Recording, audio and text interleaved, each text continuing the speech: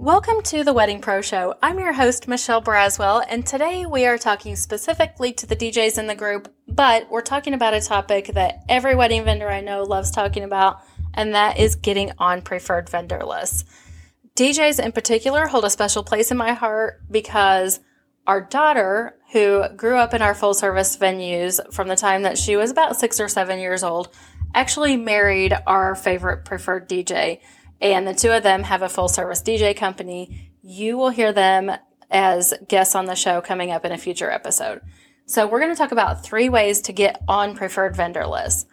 The first thing you want to do is make your own preferred vendor list. You're going to focus more on making your own preferred vendor list than getting on other people's preferred vendor lists. And in turn, that's going to put you on those preferred vendor lists. So we'll talk about how that's going to happen.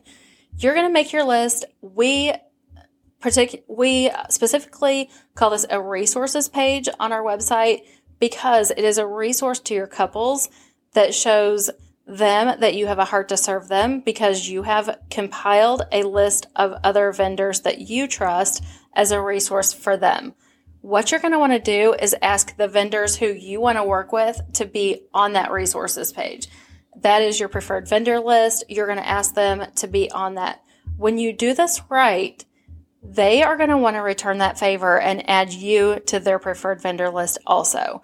It works really well. You will be very surprised about how well this works.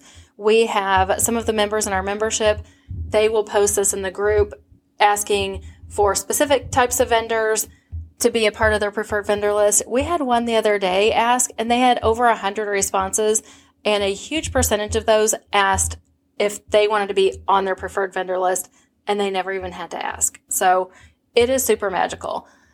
Number 2, the second thing you can do to get on preferred vendor lists is to double dip. Now, as a DJ, I'm going to address you specifically right now, but I also want the other vendors to stay tuned in because this is all part of how the cycle works. When I say double dip, I mean to use the time that you're already at a wedding or event to connect with other vendors who are also at that event. You want to introduce yourself and tell them that you are there to serve them, that you're there to keep the timeline moving, and you want them to come to you if they need anything at all. As a DJ, you are in a central location all the time, and you are the hub for making announcements, for keeping the timeline running, and those vendor relationships are super important. I want you to look for ways to impress the other vendors at the events that you're already at. These might be things as simple as, let's say that you're already set up and you're in a space that the ceremony and the reception happen in the same room.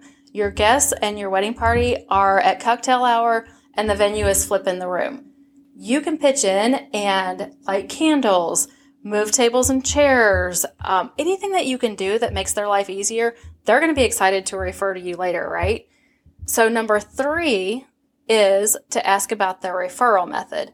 This kind of goes hand in hand with asking to be on their preferred vendor list, but you want to have a warm relationship with them before you ever ask to be on their list. And hopefully, if you've done everything right, they're just going to ask you if they can refer you to their couples, and you'll never have to ask them anyway.